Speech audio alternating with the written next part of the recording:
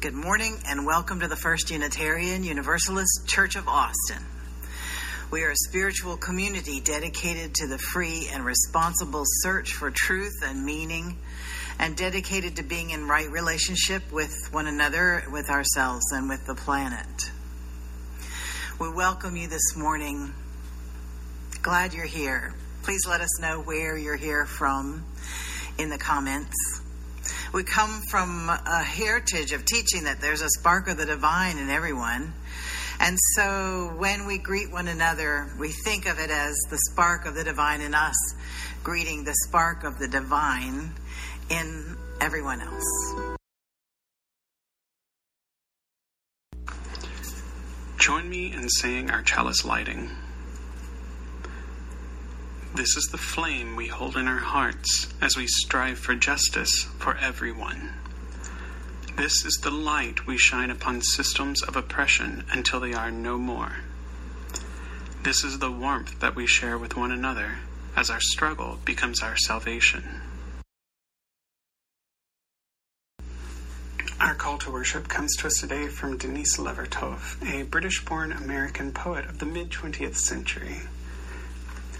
These are her words.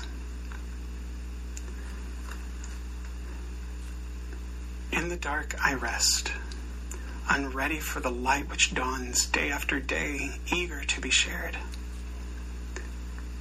Black silk, shelter me. I need more of the night before I open eyes and heart to illumination. I must still grow in the dark like a root, not ready. Not ready at all. This congregation wrote a mission for itself. It guides us as we make decisions to move into the future together. We like to say it together every Sunday. We even wrote it on the wall of our sanctuary. Together, we nourish souls, transform lives, and do justice to build the beloved community. After every mission statement, we have a moment for beloved community where we explore what it might mean for us. This church made goals for itself, which we call our ends policies, and one of them, number 6, is to dismantle systems of oppression, including white supremacy and patriarchy, wherever we find them. The board is hosting Beloved Community Conversations, which start on January 31st. You can come to one of them or you can come to all of them. There will be 2 options each week. I'm reading my notes so I get this right. One as a breakout during coffee hour right after the service, and the second will be on a different evening each week to allow maximum opportunities for participation. Sign-up information will be shared via the weekly Friday email. I would love for you to participate in one of these conversations. I think you will find it deep and fun and meaningful. And now I invite Kristen Ray from the Beloved Community Conversation team to talk to you about why anti-racism is important to her. I remember learning 2 lessons as I was growing up. One was that there's no free lunch. What my parents meant by that is that you have to work for what you want. And the other is life isn't fair. And with a younger brother, that played out all the time. As I grew up, I continued to see examples of life not fair. In middle school and in high school, I lived in New Orleans and in New York City, and I saw different ways that different cultures could live together or not. In college, as a sociology major, I learned about the systems that allowed those disparities and different cultures that could be divided. Now, as an adult, I know life isn't always fair, but I don't think it has to be true all the time. It seems that access to good education, to nourishing food and clean water, access to safe neighborhoods, and affordable health care should be available to every person in this country, if not the world. As I watched the events unfold following the murder of George Floyd, I wondered what it would take to right our systems to make them more fair and just. I don't really know the answer to that question, but I think that it might be helpful to talk about what that looks like and what we could do. As a community that does justice to build a beloved community, it seems that there may be strength in numbers. And I wonder if we might need to do that work to get the free lunch. If not for our kids, then metaphorically to get things more right in our country. My question to you is, how can we work together to make things more fair? Our reading today is from American theologian, mystic, poet, social activist, and scholar Thomas Merton, from his book, Dialogues with Silence, Prayers and Drawings. The true contemplative is not one who prepares his mind for a particular message that he wants or expects to hear, but is one who remains empty because he knows that he can never expect to anticipate the words that will transform his darkness into light. He does not even anticipate a special kind of transformation. He does not demand light instead of darkness. He waits on the word of God in silence, and when he is answered, it is not so much by a word that burst into his silence. It is by his silence itself, suddenly, inexplicably revealing itself to him as a word of great power, full of the voice of God.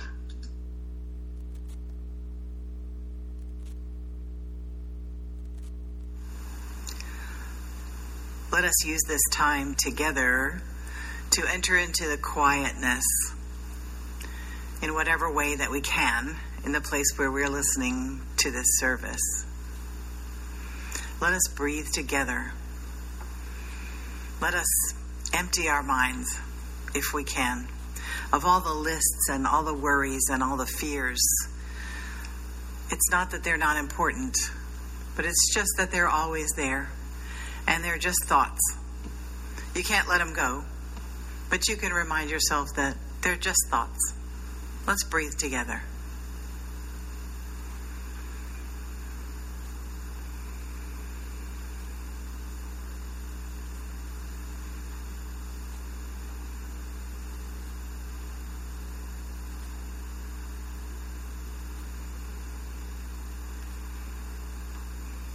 As we continue in a spirit of meditation and prayer, you are welcome to light candles of joy or sorrow, hope, remembrance, or determination.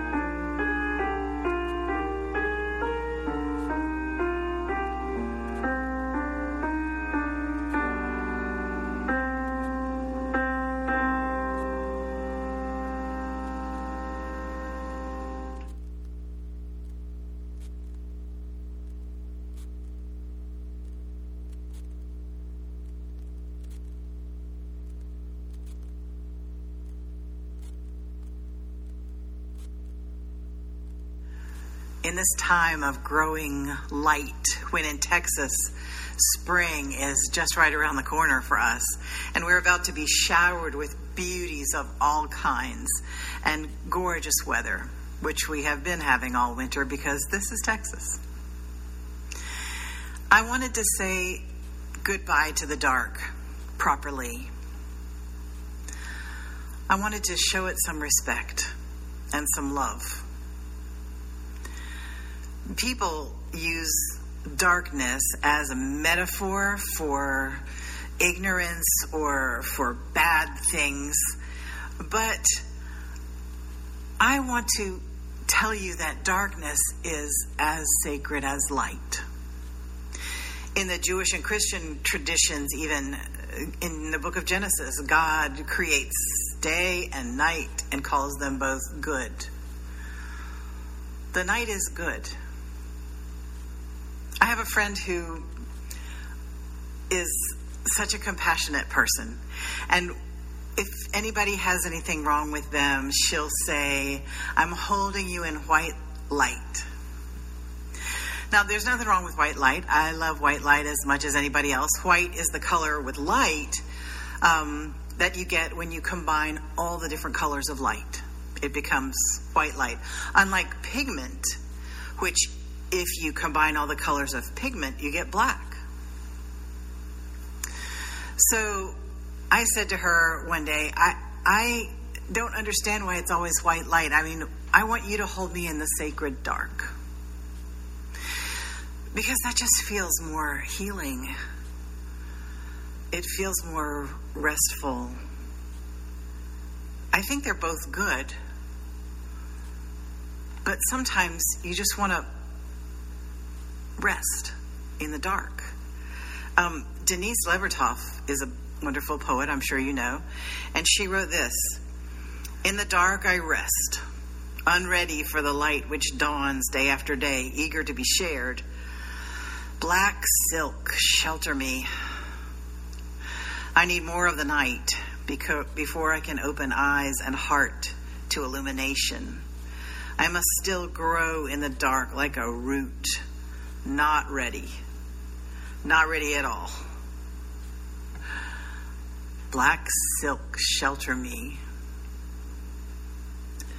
The black silk of the darkness nurtures the growth of roots. Roots need darkness in order to grow, and roots are what feed the plants. And we're learning now that roots also, in their tiny little forms, can create an underground network where trees can feed each other and where trees can warn one another of coming dangers.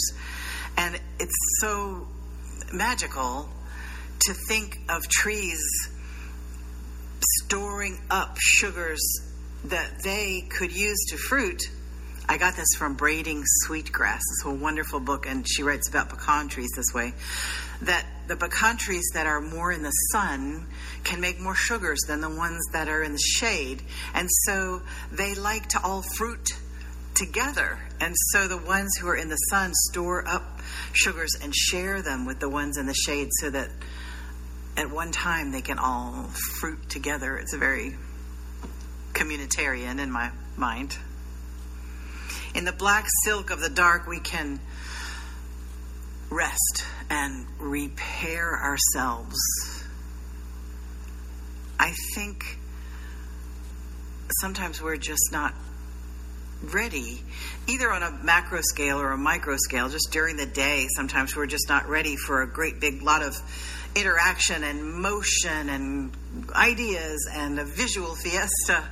Sometimes we just want to cocoon a little bit so that we can finish repairing what has been tattered. I also think of darkness as a metaphor for the Zen concept of don't know mind. Now, I'm far from a Zen practitioner, but I do read with interest. And so what you're going to get is not the expertise of a Zen practitioner. You're going to get this, white American lady who reads some about Buddhism and struggles to understand. But given that. Don't know mind, I think, is supposed to be your mind before it's gotten flooded with concepts and ideas and fears and worries and attachments that can cause suffering. It's the clear, still, dark water of your mind before all of the turbulence. And Jack Kornfield, who is a Zen teacher and a Zen expert, says maybe you could get in touch with that a little bit just by becoming still and drawing your attention to your breath and your body, and then asking yourself the question, what is going to happen in 10 years? And of course the obvious answer is, I don't know. So he says, just sit with that not knowing for a while. Of course you don't know what's going to happen in 10 years. Nobody does. And then you ask yourself maybe about a conflict in your world or in your life or in your family, and you say, what would be the best outcome of this? And a lot of times the answer is, I don't know. And sometimes you don't even know whether something that looks like a good thing is going to be a good thing, or whether it's going to turn out not to be a good thing, and you can't follow the thread of it all the way through. You just don't know. And so even if someone says, what's the best that could happen in this situation? A lot of times, if you're really honest, you go, I don't know.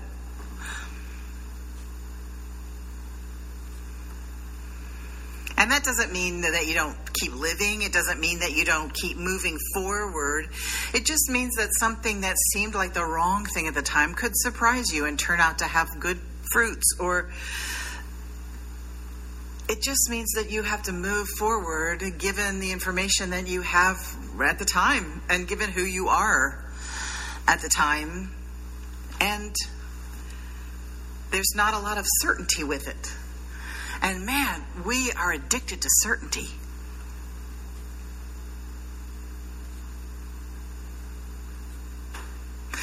My mentor in counseling, as I was learning to be a pastoral counselor, used to say, Meg, don't just do something, stand there.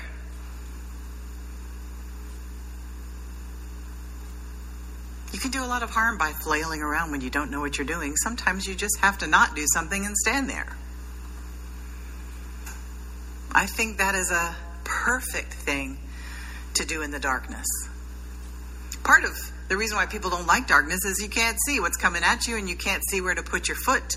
And you might turn your ankle, or you might step on a snake, or who knows. I'm sure herpetologists will know the snakes are like under the rock at night or something. Don't tweet at me about that, but just for example. And I think one of the things about this pandemic is that we have such a strong longing with part of ourselves to get back to normal. We just want to get back to normal. But with another part of ourselves, there might be some pieces of this new situation that we're in that we're enjoying. And also, what this virus is doing for us is to just show us clearly how bad it was for many, many people when things were normal for us. And maybe we know some things now about the situation of our town and our country and our world. And maybe we can use this knowledge to move forward in a better way. And maybe we can just stand still a little bit until we do know. I'm sure you all saw the press conference where Dr. Fauci was talking about the difference between this administration and the last. And he's just such a sweet, cheerful person. And he said it was very liberating to be able to say, I don't know, and not have to guess. And that in this administration, he had the freedom just to say, I don't know, which is one of the pillars of wisdom. the ability to say, I don't know.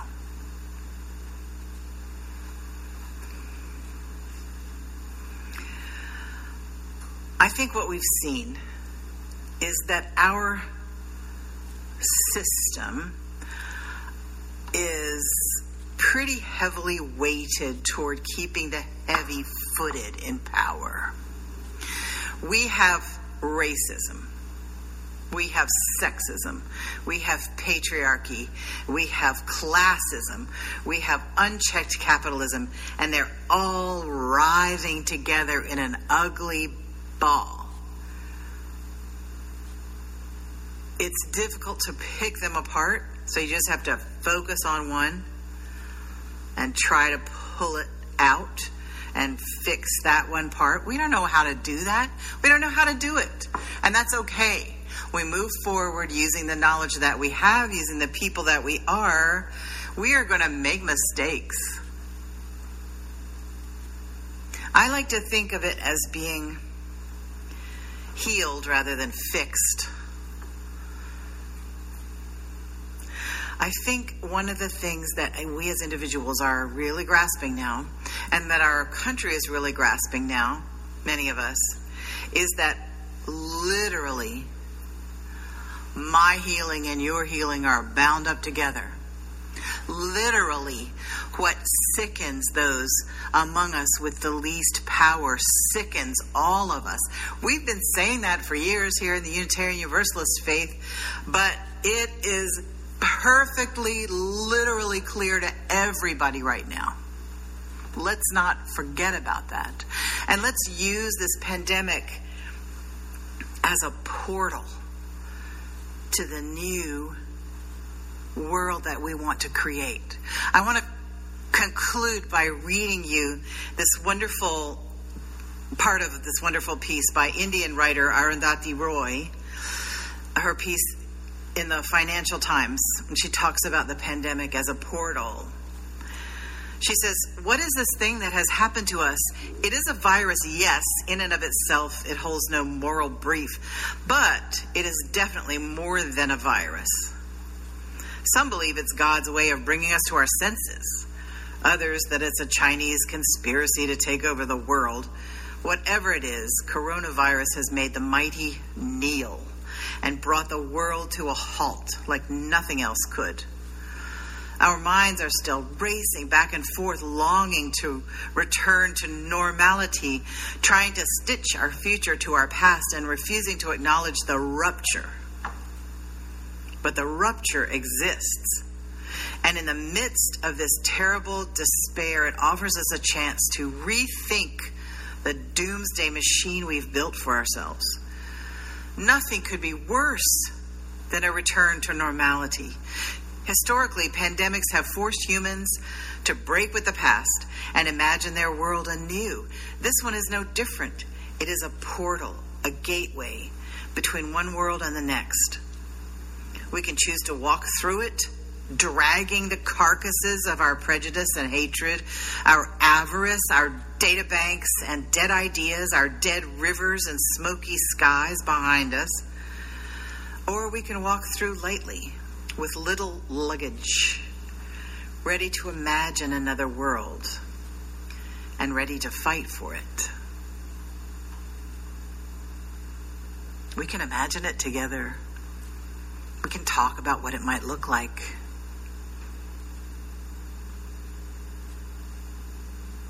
And we can fight for it.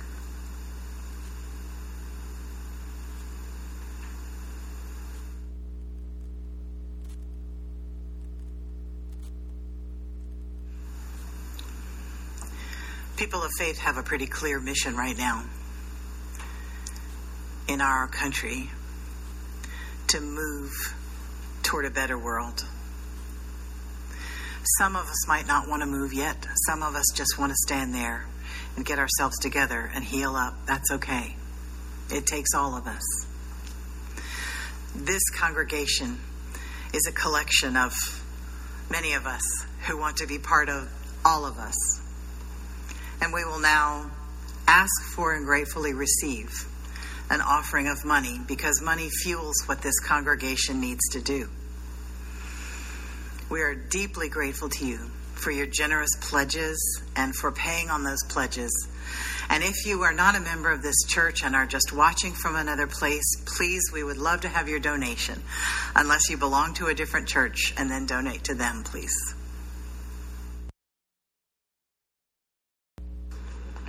I invite you to join me now as we extinguish our chalice. We extinguish this flame, but not the light of truth, the warmth of community, or the fire of commitment. These we hold in our hearts until we are together again.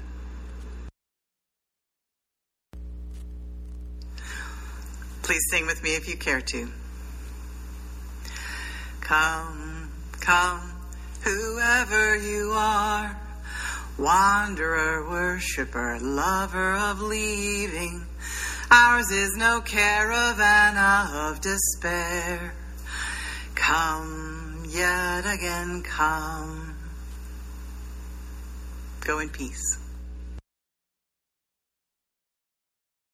This is a production of the First Unitarian Universalist Church of Austin. For more information, go to our website at austinuu.org.